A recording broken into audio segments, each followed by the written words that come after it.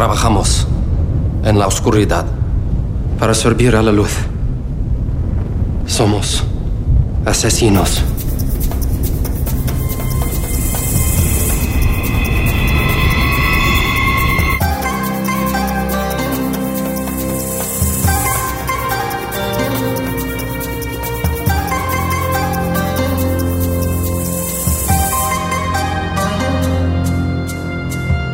Felicitations, fellow traveller, and join us on this Ballyhoo episode as we discuss a work described by some as the finest video game adaptation ever. I'm sorry, I didn't write these notes. Who the fuck has described this as the finest video game adaptation ever made, Kev? There is quite a chunk of very, very positive reviews on Metacritic and also on IMDb.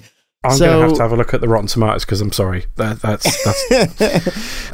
sorry. So, yeah, but described by some as the finest video game adaptation ever made, but just fuck knows why, and sloppy by others, with an IMDb score of 5.9, a decidedly underwhelming Metacritic score of 36, and a scathing Rotten Tomatoes rating of 17% on the tomato meter. Oh, what a winner.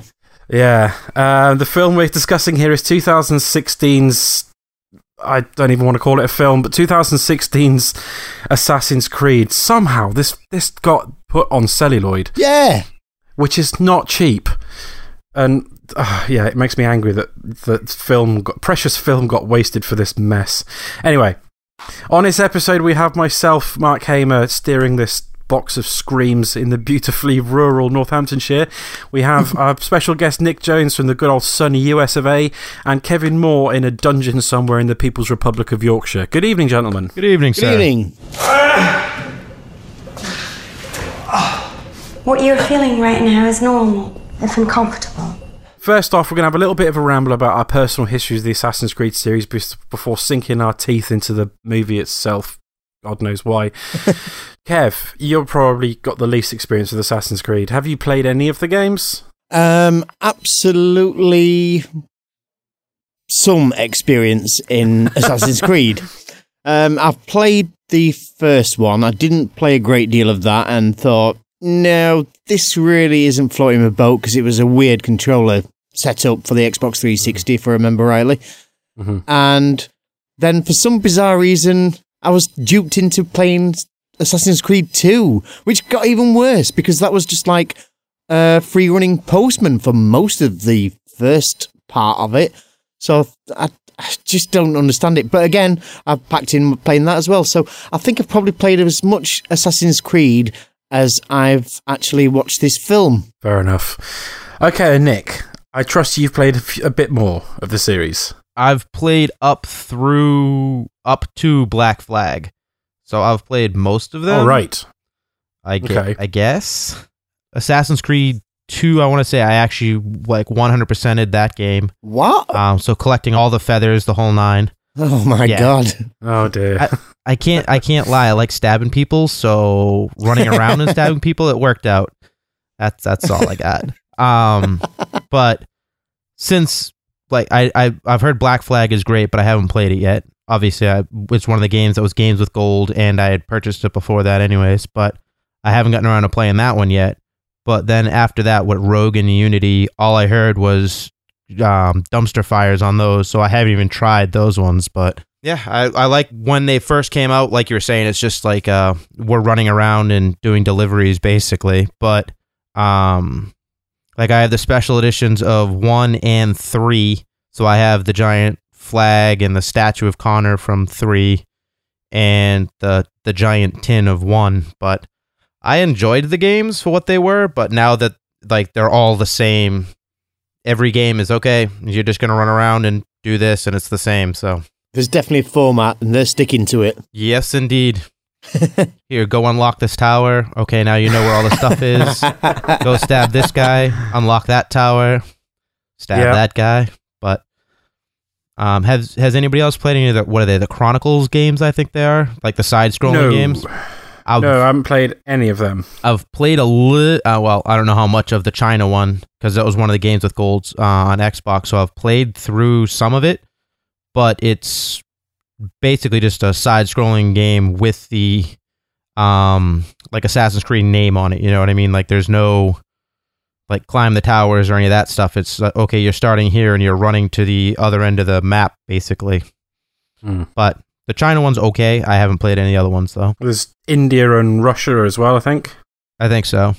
In the Chronicles ones, yeah, I haven't played any of those. I picked up the first one back when I was still at university, and my housemate at the time had an Xbox 360, and I was interested enough in the game, so I went out and bought a copy of it to play.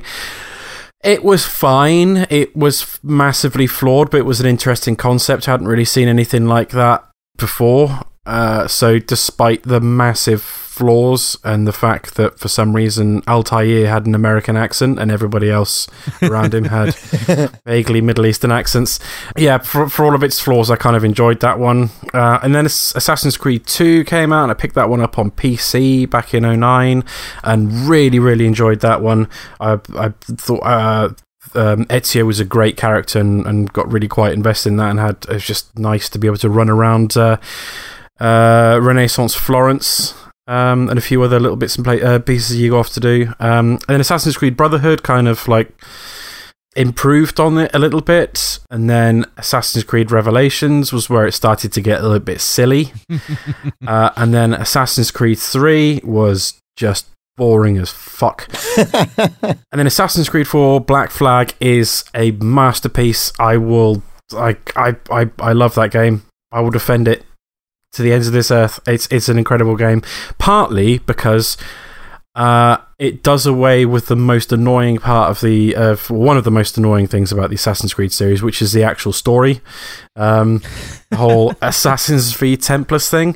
It's quite funny. So you play a guy called Edward Kenway. He only gets he's like a pirate. The only reason he gets involved in the Assassins and Templars thing is because he nicks the clothes off a dead assassin. And kind of gets roped into that, but he doesn't give a shit about either side in that fight and just wants to do pirate things. And so you spend almost all of that game not doing Assassin's Creed-y things. You're just a pirate who just happens to have wrist blades and all that nonsense.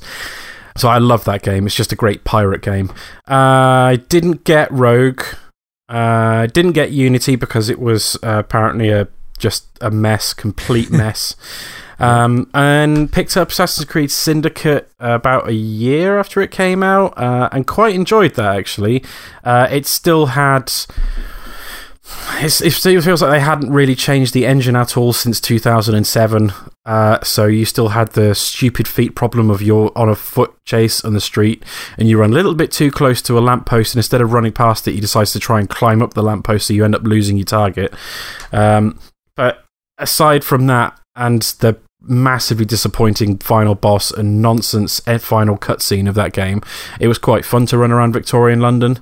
And the introduction of like playing two different characters was kind of fun. I haven't had any real wish to go back and play Unity. I'm not that bothered about playing the Chronicles games. Apparently Assassin's Creed Rogue's got naval combat in it, which is one of the things that was best about Assassin's Creed 4, but I still can't be asked to go back and play it. I'm not that excited about the idea of another one, even though they've taken a year off to work on it. I think that it's just too tired. I'm done with that franchise, I think. I can agree with that. But I will still, to this day, every now and then load up Assassin's Creed 4 Black Flag just to go pirating. Yeah, I need to start playing that. Once you get into like the end game and you've got like your ship fully upgraded and you can just wreck everything on the high seas, and you're sailing around the Caribbean and your crew's singing some sea shanties, and then you get into a massive fight with a big Spanish man of war. It's really good fun. The thing I liked about Assassin's Creed 3 is I live outside of Boston, so all of like the stuff that happened around here, that was the quote unquote cool part of that, you know what I mean? But yeah, overall the game was pretty dull. That's one of the things that's been really, really good about, and we're going to get into it when we talk about the film, because it's one of the things that completely miss out of the film, is that it's nice to at the same time as being like a bit of a murder tourism game. So it's like go to this place this place in time and run around and kill people. Is they did a really good job of like tying in real world historical elements as well. Like in Assassin's Creed 2, there was the whole thing with the Medicis, and yeah, in Assassin's Creed 3, it's during the War of Independence and whatnot, and you get involved in like like the Boston Tea Party and things like that, if I remember correctly. Yep. It's kind of cool. And there's some real world historical elements to all of the games that I've played, to a greater or lesser extent. That was the big thing about the first one, is like all of your assassination targets in the original Assassin's Creed were people who died or disappeared under mysterious circumstances in the Middle East at that time. So they've always tied in a little bit of historicalness about it, which I quite like. But Assassin's Creed 3, the problem with that was like the protagonist was boring as hell. Yes, he was. I think you'll find that the movie has tied in quite a lot of real-world events. Doesn't anybody remember the wave of men killing their wives in Mexico in 1986 for a start? Well, yeah, I suppose we better get onto that. We better get into sink our teeth into the rotten meat and soggy potatoes of this film. The apple is within our grasp. Why did you pull him? We have to keep him healthy. And I know he'll lead us to it. Push him. The Assassin's Creed movie, as the blurb says, when Callum Lynch explores the memories of his ancient ancestor Aguila and gains the skills of a master assassin, he discovers he is the descendant of the secret assassin society, and then fuck, shit, bollocks. This film, when it was first announced, for some weird reason, at first, I was quite excited about it, because it was directed by Justin Kurzel, who'd just come off the back of making a very, very good adaptation of Macbeth. Yeah. Also starring Michael Fassbender and Marion Cotillard. And then you see Michael Fassbender's a producer on it, and then you start seeing the cast list, and it's got Michael Fassbender, Marion Cotillard, Jeremy Irons, Brendan Gleeson, Charlotte Rampling, Michael K. Williams, and you start thinking, okay, this is really good. And then I sat down and thought about it, and I was like, it's going to be a film about the Assassin's Creed-y side of the Assassin's Creed games, and that stuff's wank. So, I went from being quite excited to thinking, no, this is just going to be garbage, and nobody's going to come out of this looking particularly good. And I was right. Nobody comes out of this film looking good. No, you weren't. You're completely wrong. The person that does walk away from this completely scot-free is the cinematographer. It looks amazing. I'll give it that, yeah. Adam Akapour. Yeah. Was the director of photography, and it does look stunning. It's a pity there's nothing to it. It's incredibly dark. I was watching it on my laptop and had to turn the brightness all the way up to be able to see what was happening. That's a mistake. So yeah, kudos to the director of photography, maybe not the lighting director. Or the writers. Or the writers, or the director, or the producers, or the actors. I hear the catering was really good. Yeah, probably, yeah. Craft services are probably great. Do we even want to talk about how this film came about? Why? Why did it come about? We know it came about because Assassin's Creed is a massive blockbuster movie franchise. If it wasn't going to be Assassin's Creed, it would have been Call of Duty the movie, or... But we've already got that. That's Saving Private Ryan. Come on. Saving Private Ryan's a good film. Yeah, at least Ryan doesn't go into space. True, yeah. I mean, how many times is Hollywood going to have a stab at making a movie adaptation of a video game and not fuck it up colossally? Because there have been so many attempts. I mean, there have been 3 separate attempts with the Hitman franchise, and they've all been garbage. And let's not forget Alone in the Dark with Christian Slater. What a film. And then there's Max Payne. Yeesh. Yeah. That was awesome. I liked the bullet time in that. See, there's Doom, which was not a good movie. I love the first person part on that. Is brilliant. That's what I was just going to say. That was fantastic. That's a good sequence. That's a good sequence. And then The Rock dropping, saying fuck every other word because it's like, hey, I'm The Rock and this is an R-rated movie. In case you didn't know, it's R-rated. It was literally every other word. But that movie, like you said, the first person scene was fantastic. It's like, just do that the whole time. Which I guess someone tried that with Hardcore Henry. Hardcore Henry. Yep. And that movie is a train wreck. But yeah, it was entertaining. Like, I was entertained with that, but it was definitely a train wreck. It's got Carl Urban in it as well, and he's always massively watchable. Yep. Yeah, I do like Carl Urban. Yep. Yeah, we won't go into the whole pre-production nonsense of how this game came about. Somebody said, let's make an Assassin's Creed film. Ubisoft said, yes, please. They somehow managed to rope in a promising director and a decent cast of actors, and then everything fell apart. So the plot is... Awful. There's a plot. In the late 1400s, during the Granada War, Aguilar de Nerja, or Aguilar, Aggie, we'll just call him Aggie. Angus. Aggie is accepted. Angus is accepted into the Assassin's Creed Brotherhood. He's assigned to protect Prince Ahmed de Granada. Why? And then because the Templars want him dead, because they're on the side of the Inquisition, and God. The assassins are on the side of the Ottomans. I don't know. I didn't get that from the film at all.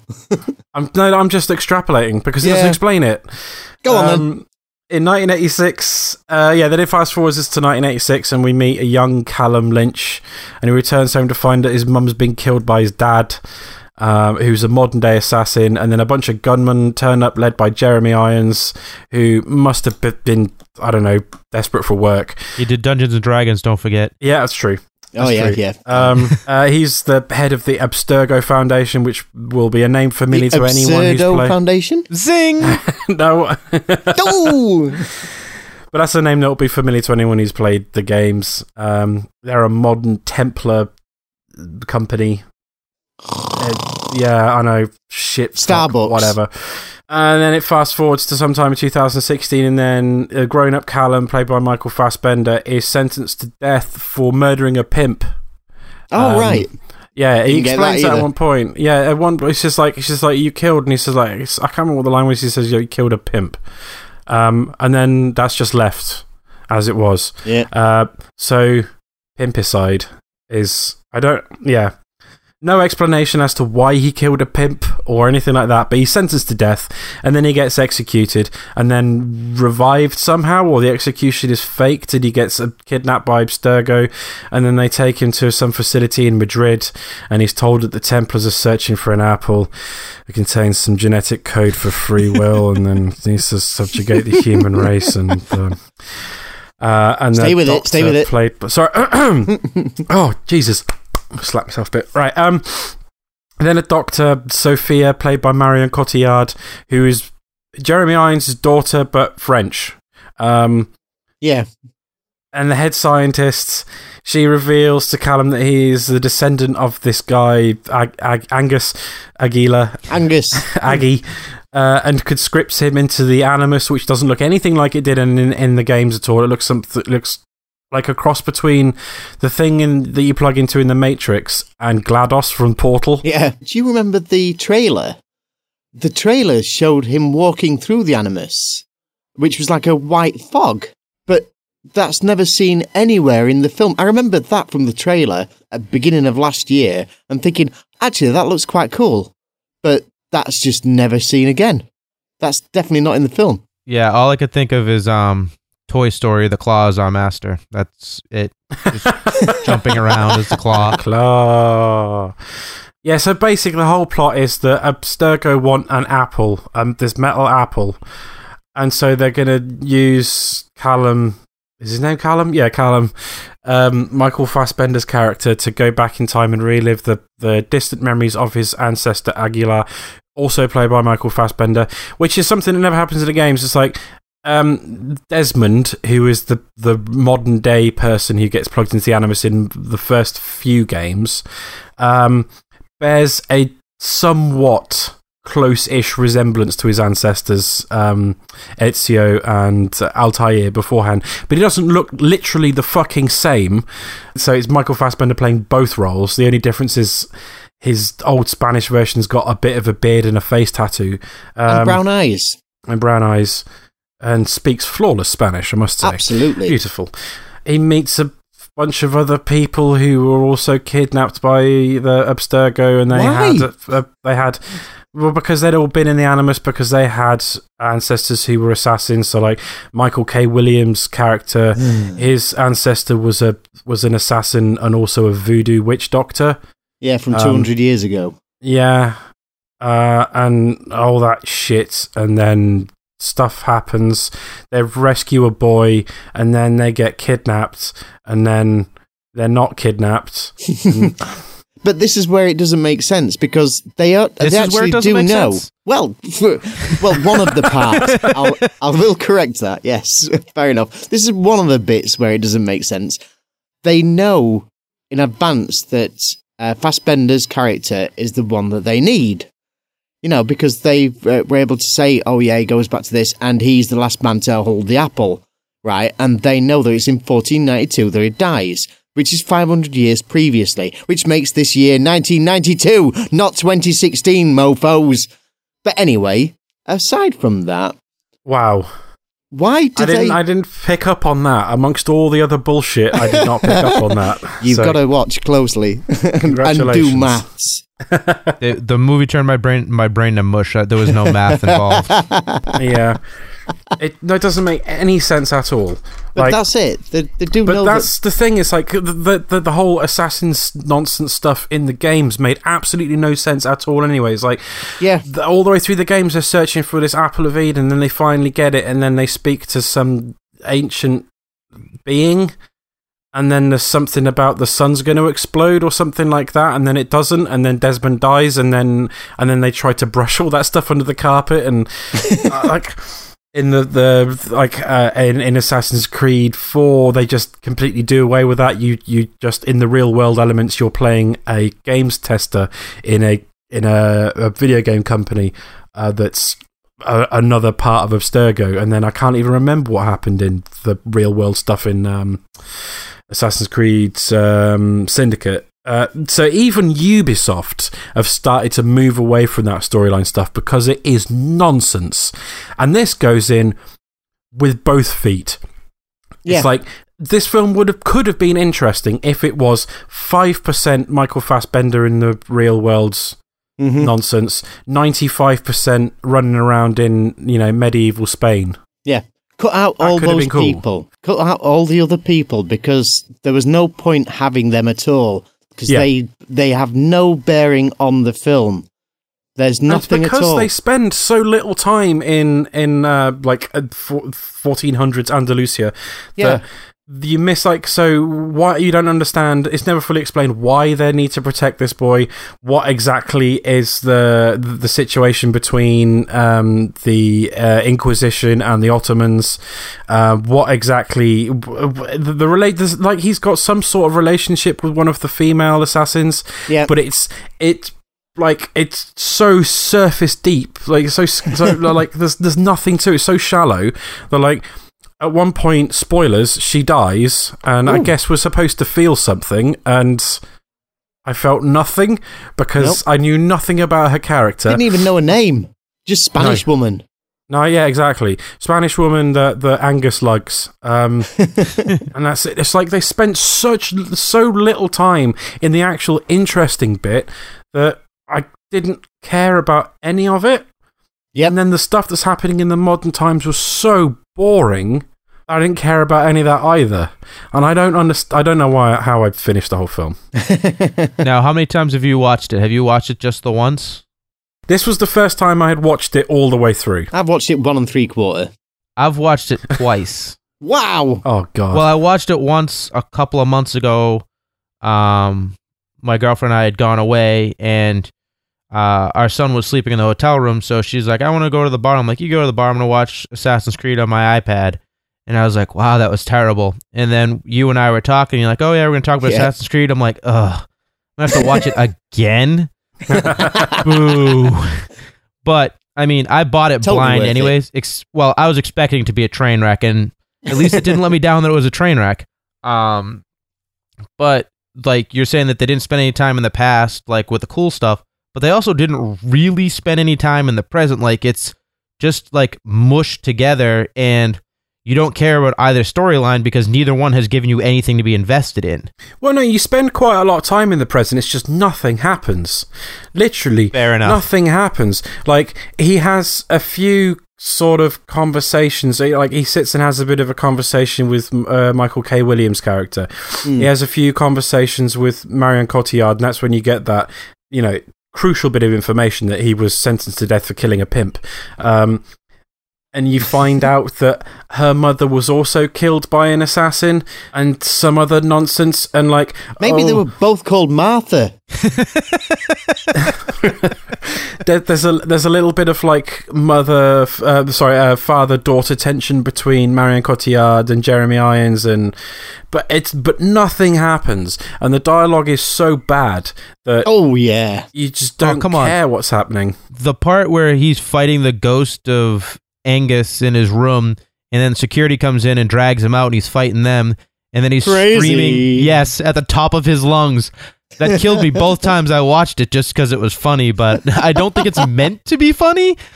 No, I really don't think it was. He is screaming that in her face. And it's just like, okay. There's another line where she says, we're here to combat aggression. And surely cure aggression would make more sense. Combat is a very aggressive word. Yep. And you've had 5 writers on this team doing this, and not one of them picked up on the crazy logic behind that line at all. There's some stupid lines in this film. There is, yeah. There is a whole lot of nonsense. Your blood is not your own. Oh, yes, that's a favourite. Yeah, it belongs to the Creeds. Thanks, Brendan Gleeson. That was great. Brendan Gleeson. Brendan Gleeson going full Irish, and yet, 30 years ago, it wasn't Irish at all. Nope. No.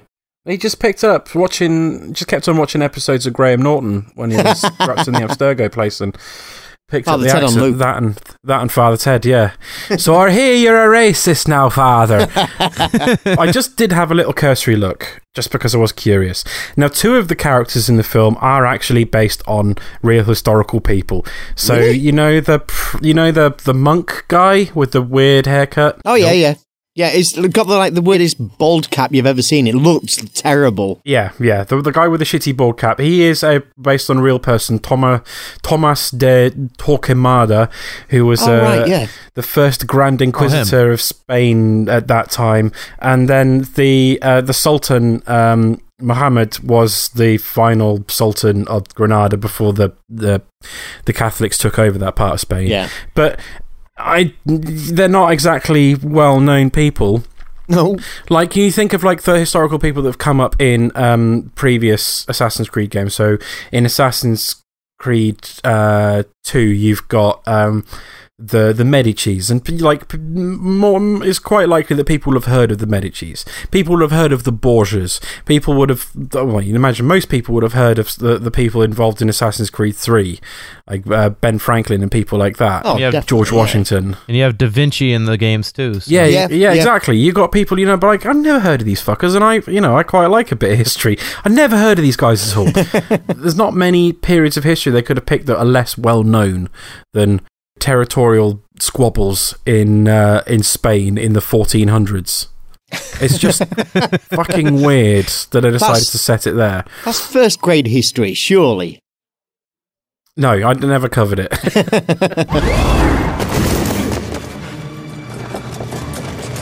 Se acabó.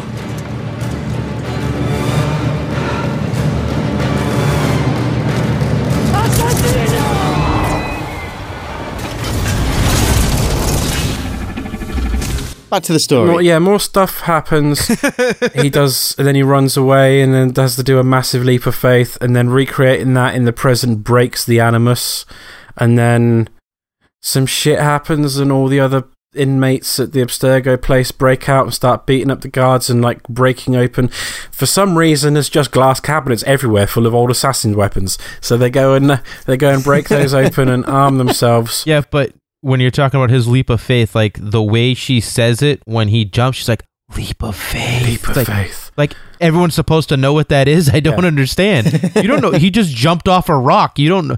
What's that even mean? She saw him do that earlier in the film when they jumped off the top of a church thing and landed on some. Yeah. Thinking about it as well, this goes back to when he was first riding his BMX in Mexico in 1986. He rides, doesn't he? He does a jump of faith, but he doesn't make it. Oh, right. See, there's many levels to this film. Wow. This is like an onion. Oh, my God. All coming together. This is starting to make sense now. So many layers.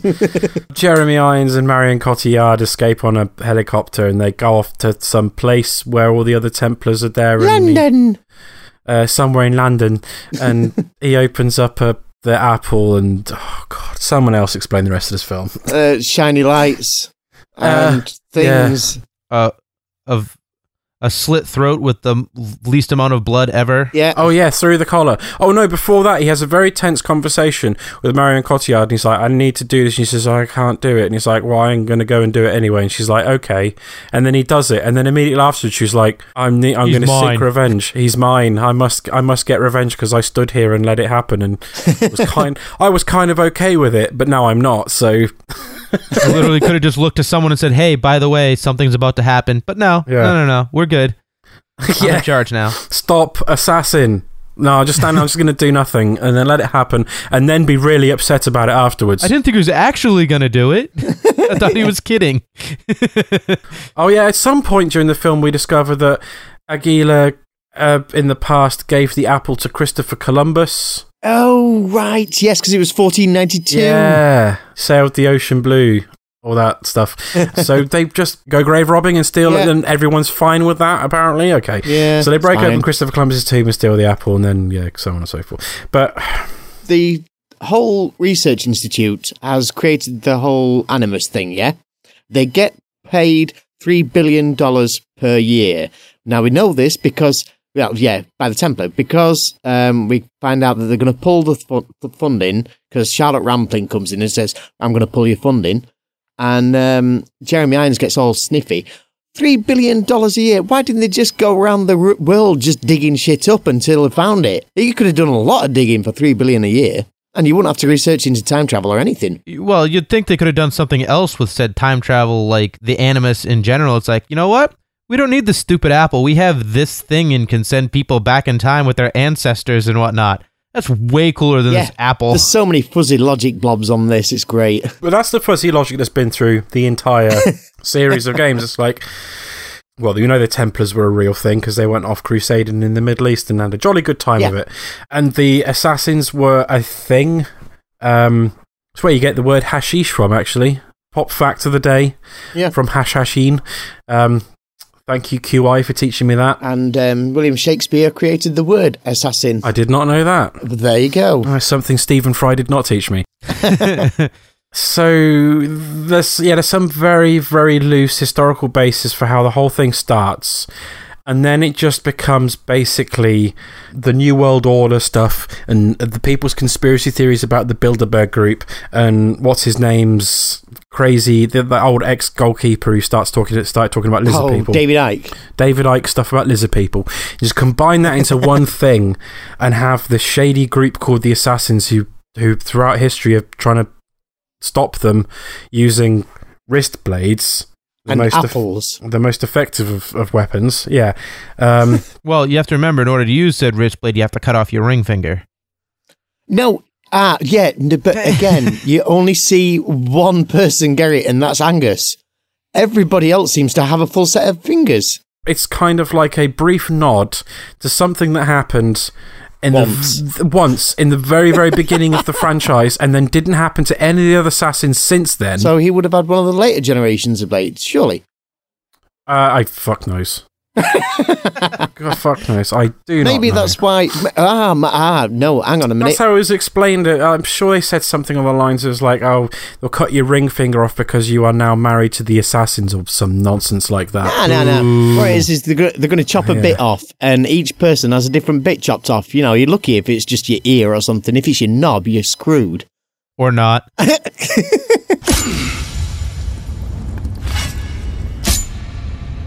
Trabajamos en la oscuridad para servir a la luz. Somos asesinos. Why did Justin Kurzel get involved? Why did Michael Fassbender and Marion Cotillard and people who should know better, why did they sit down, read this script and say, yes, I am on board? Because it did. Now, I didn't look up anything because no. But did it make money or was it a flop?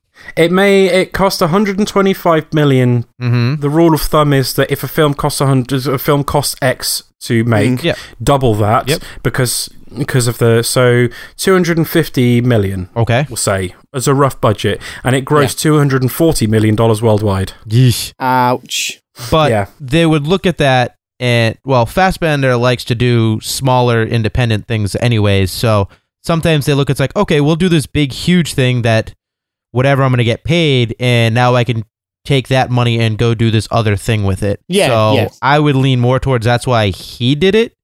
Jeremy Irons is probably more like, oh, I can't make another Die Hard movie, so No. I might as well do this. He owns a castle in Ireland, and I imagine the upkeep on that's pretty expensive. Exactly. So it's like, Yeah, we'll just go. Fair enough. Yeah. He needs the money. Yeah. Brendan Gleeson, at this point, probably doesn't give a shit. I mean, the guy was in Lake Placid, so... That movie's great. You watch your mouth. Yes. Yeah, watch it. That's Lake Placid's fantastic. I'm sorry, man. Seriously. Any movie you Lake have Placid where, is... where you have Betty White call someone a cocksucker, that movie's automatically Yeah. at the top right there. That's literally the only good thing about No, that. that it movie is isn't. wonderful. The dialogue is superb. Oliver Dialogue is Platt superb. and Brendan Gleeson against each other was Oh, so good. yes. I hate sarcastic people. You're being sarcastic now, aren't you? Speaking of sarcasm, at one point during that film, Brendan Gleeson says the line, "Everybody's a comedian sarcastic." Yep. Yep. It's awesome. That's the line. Like He obviously read the bit of dialogue that was in parentheses, say that line sarcastically. He's like, fuck it, I'm just going to go with it. Direction. And they went with it, and they kept it in, and it's brilliant. It's a brilliant, brilliant film. So when Betty White's telling him that she hopes all of his friends die, and she's like, I can't get arrested for that, hoping death upon you and your friends, can I? It's so good. So good. Such a good movie. I wish we could go on talking about more interesting films, but we have to go back to talking about Assassin's Creed, I'm afraid. So anyway, when Carl does meet Brendan Gleeson, is that actually Brendan Gleeson then? That is his dad? Yes. Allegedly. Right. Yeah, and he let himself go while he was in the Yes, he Sturgo did. place. He Yeah. must be really feeding him well in that place. Yeah. And why is he there for 30 years? Is he just hanging about?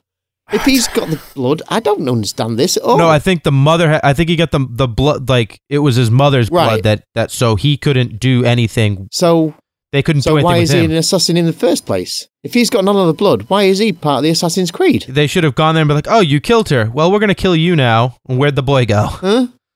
He was. No, he may have been an assassin, but he didn't. He didn't have Aguilar's blood. He wasn't a descendant of Aguilar. The mum was. Yep. Okay. I'm guessing because again, it's not explained. Nothing's explained. We're just having to fill in the dots. So I guess that the mother was the descendant, and that's why he killed her, because she apparently asked him to, so that the Abstergo couldn't get him. It's like, sure, like that's pretty drastic. Why not? I don't know. Move. But Mexico's really cheap, especially in 1986. It's very hard to get real estate that cheap. They're coming. Just stab me in the neck, please. That's Yeah. She asked me to stab her. That's what she said. That was her wishes. The stupid thing about that is like the only option to stop Abstergo getting hold of the mum is to kill her.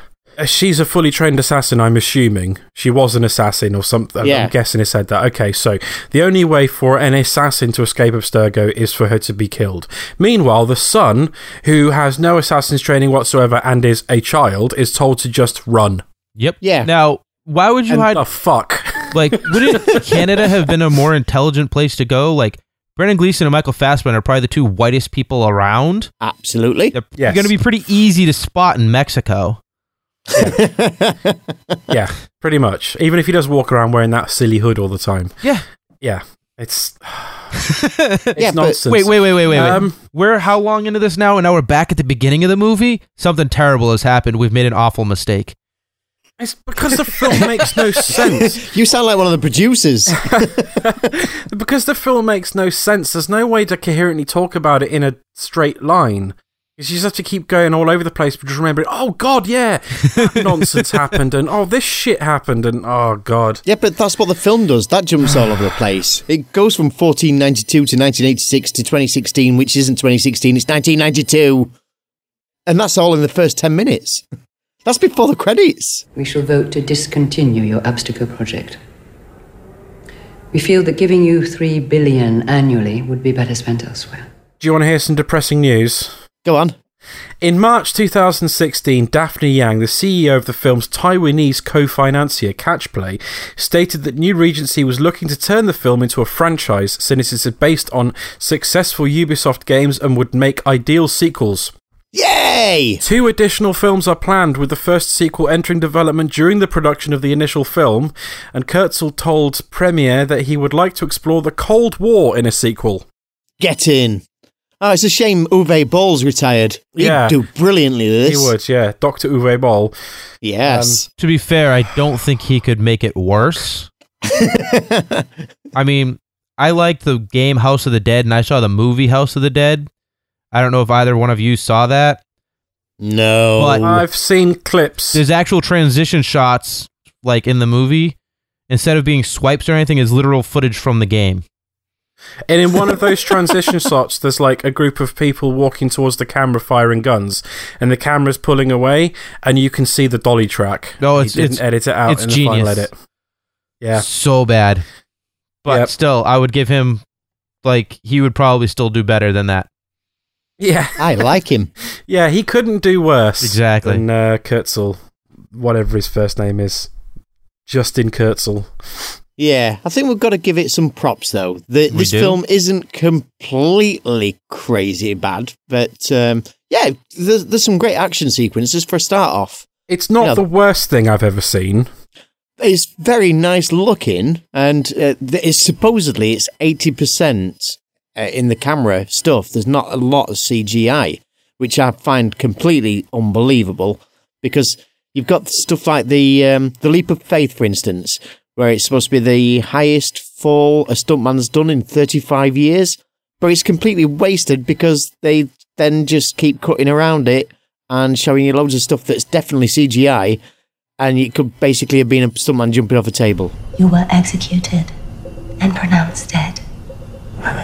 Insofar as anyone in the world knows or cares, you no longer exist. I don't need the movie to perfectly follow the game, but when you've got so you have 1, 2, and 3, Brotherhood and Revelations, and then the other 3 in Black. There's 9 games. I just wanted to follow its own story. That'd be nice. But that's what I mean. Like, you have 9 games of lore to work with. If you're if you're working from the main line, Assassin's Creed 2, Assassin's Creed Brotherhood, Assassin's Creed Revelations, Assassin's Creed 3, which is actually the 5th game in the series, Assassin's Creed 4 Black Flag, which is actually the 6th, Assassin's Creed Rogue, Assassin's Creed Unity, and Assassin's Creed Syndicate. Plus, there are 9 games. Yeah, plus a bunch of like mobile games and the Legends. The DS game as well. Fuck knows, maybe. But like, you have such a world to work with, and this is what you came out with. You literally have the entirety of human history to work with. See? Right. So I'm completely flummoxed by the whole game thing, right? Because I've come out of this as a film. So can somebody please explain what's going on with the fucking eagles? Because there's eagles all over the place, and there were never that many eagles in Spain. I think the only thing with that is that when you climb to the top of a tall building in an Assassin's Creed game, and you perch on the edge of a thing, and you go to scan the horizon. It's called Eagle Vision. Yeah. Oh, and right. Okay. Yeah. Fuck. That's it though. That's literally it. Yeah. There's always an eagle's nest at the top of one of those climbing things, and you use eagle vision to see. It's like Batman's detective vision, basically. And it's just nonsense. And you can only use it up there. That's the only place it works. Yeah. That explains all those lovely crane shots then that they keep pouring into every piece of action sequence. Yep. Right. Got you. Yep. Because that made no sense. They were like, oh, this looks great, fantastic, the first time you see it. Then, after the second and the third and the fourth and the fifth, it starts to really start to wind you up. The critical consensus, Assassin's Creed is arguably better made and certainly better cast than most video game adaptations. Unfortunately, the CGI-fueled end result is still a joylessly overplotted slog. Can't really argue with that. I can argue with the fact that it's overplotted because I can't find any fucking plot in it at all. I didn't see it in the theater. I bought the Blu-ray when it came out blind, knowing what I was getting into, but still being like, all right, maybe it's not, maybe I'll find something. Nope. See, I didn't pay any money to watch this film. Bravo. And I think that if I had, I would have been even more furious than I am now. You started this, Sophie. You don't get to walk away. We both know what happens next.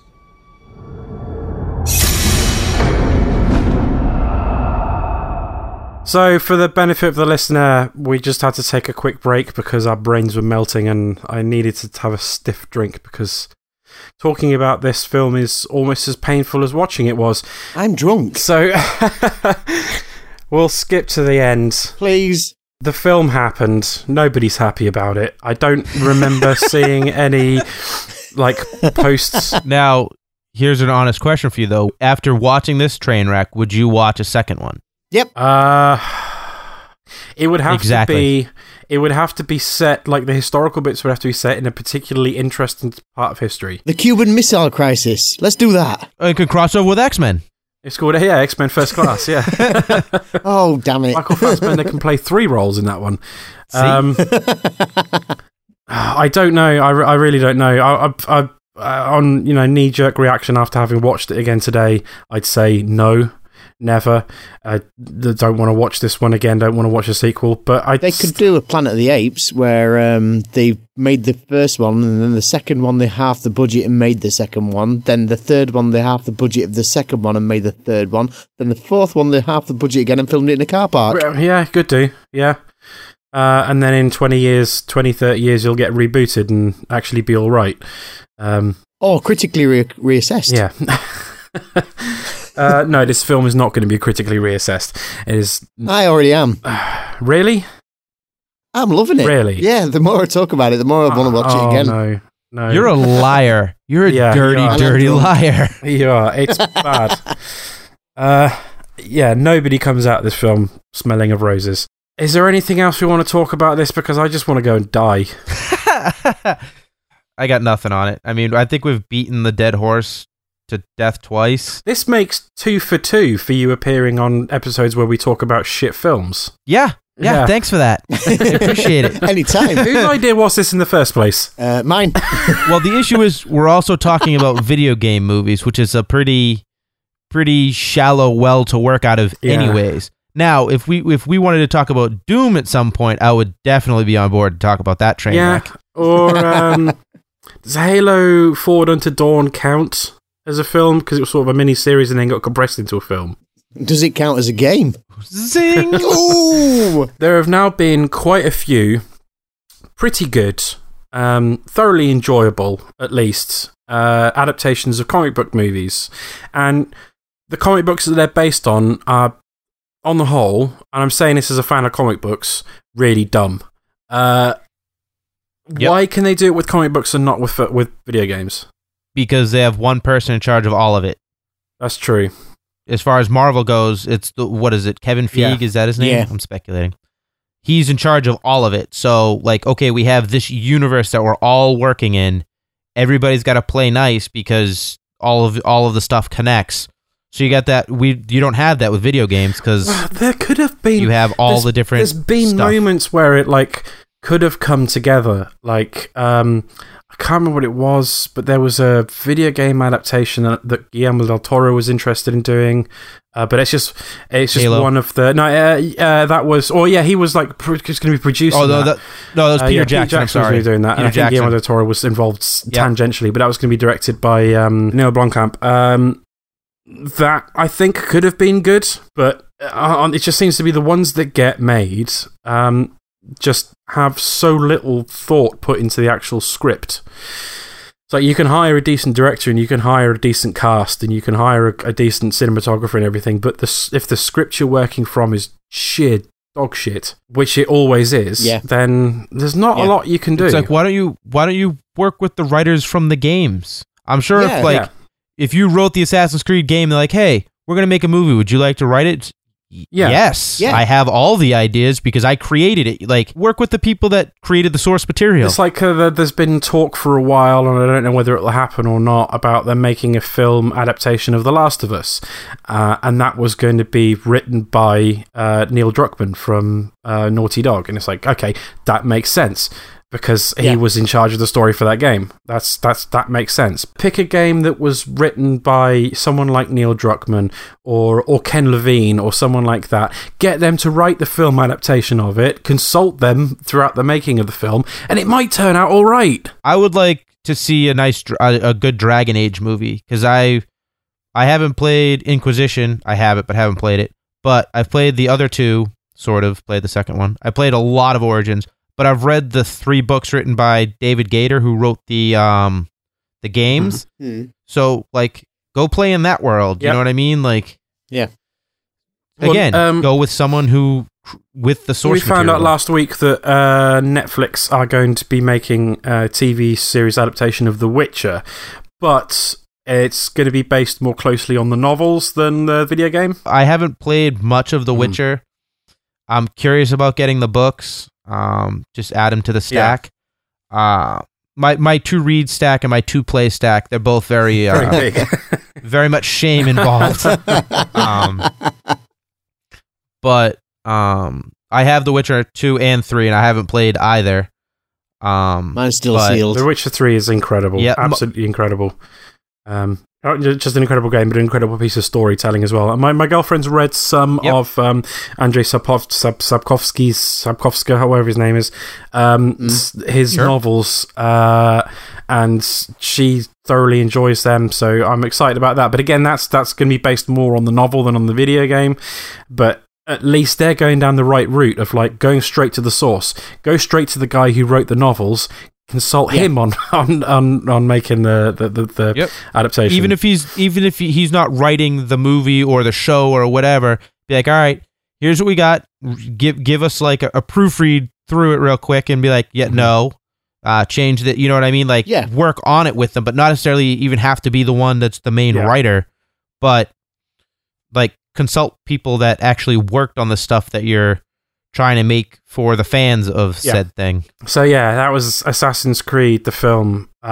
If you haven't seen it already and you've listened to this episode, please, for the love of God, don't watch it. It's fucking awful. No, do. Don't. Because or actually, you know what? Watch it and then tweet at us and let us know what your thoughts. Yes, all right. please. But if and we're gonna call you a masochist for doing it, but that's neither. If at all possible, get it out of the library or find it on a streaming service or borrow it from a friend who bought it and will still let you borrow it. No good friend should let you borrow this film, but if you can at all watch it without paying, then do.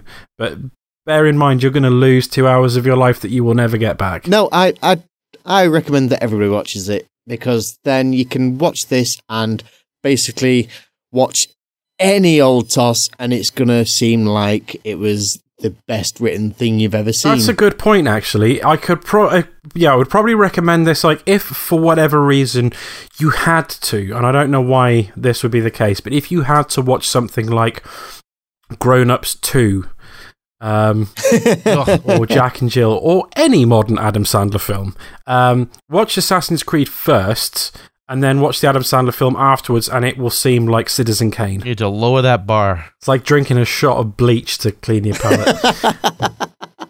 Anyway, gentlemen, thank you for joining me on this horror show. The pleasure was all mine. Ha ha ha! Yeah, I think we're going to need to set a rule going forward that Kev doesn't pick the films that we talk about, because wasn't it your decision to do Silent Hill as well? Yep. You bastard. You're a sadist. So, I love them all. Well, we'll let someone else pick the films going forward, at least for a while, until you've redeemed yourself. But anyway. That's it. I'm back in the bad corner, yes, you are, yeah. Damn. Anyway, thanks, gentlemen, for joining, and thanks, everyone out there, for listening, if you did manage to make it through to the end of this episode. I'm surprised we did get this far through the episode without anyone breaking down in tears. Although I've come close a few times. But if you have seen the film, and you can put together coherent thoughts about it, probably more coherent than this episode has been, then you can send us a tweet to @LapsedGamer, or you can send us an email to lapsedgamerradio@gmail.com, and we'll have a look through those and have a good laugh and share in your pain. Yeah, that's it. Bye. Bye. Bye-bye.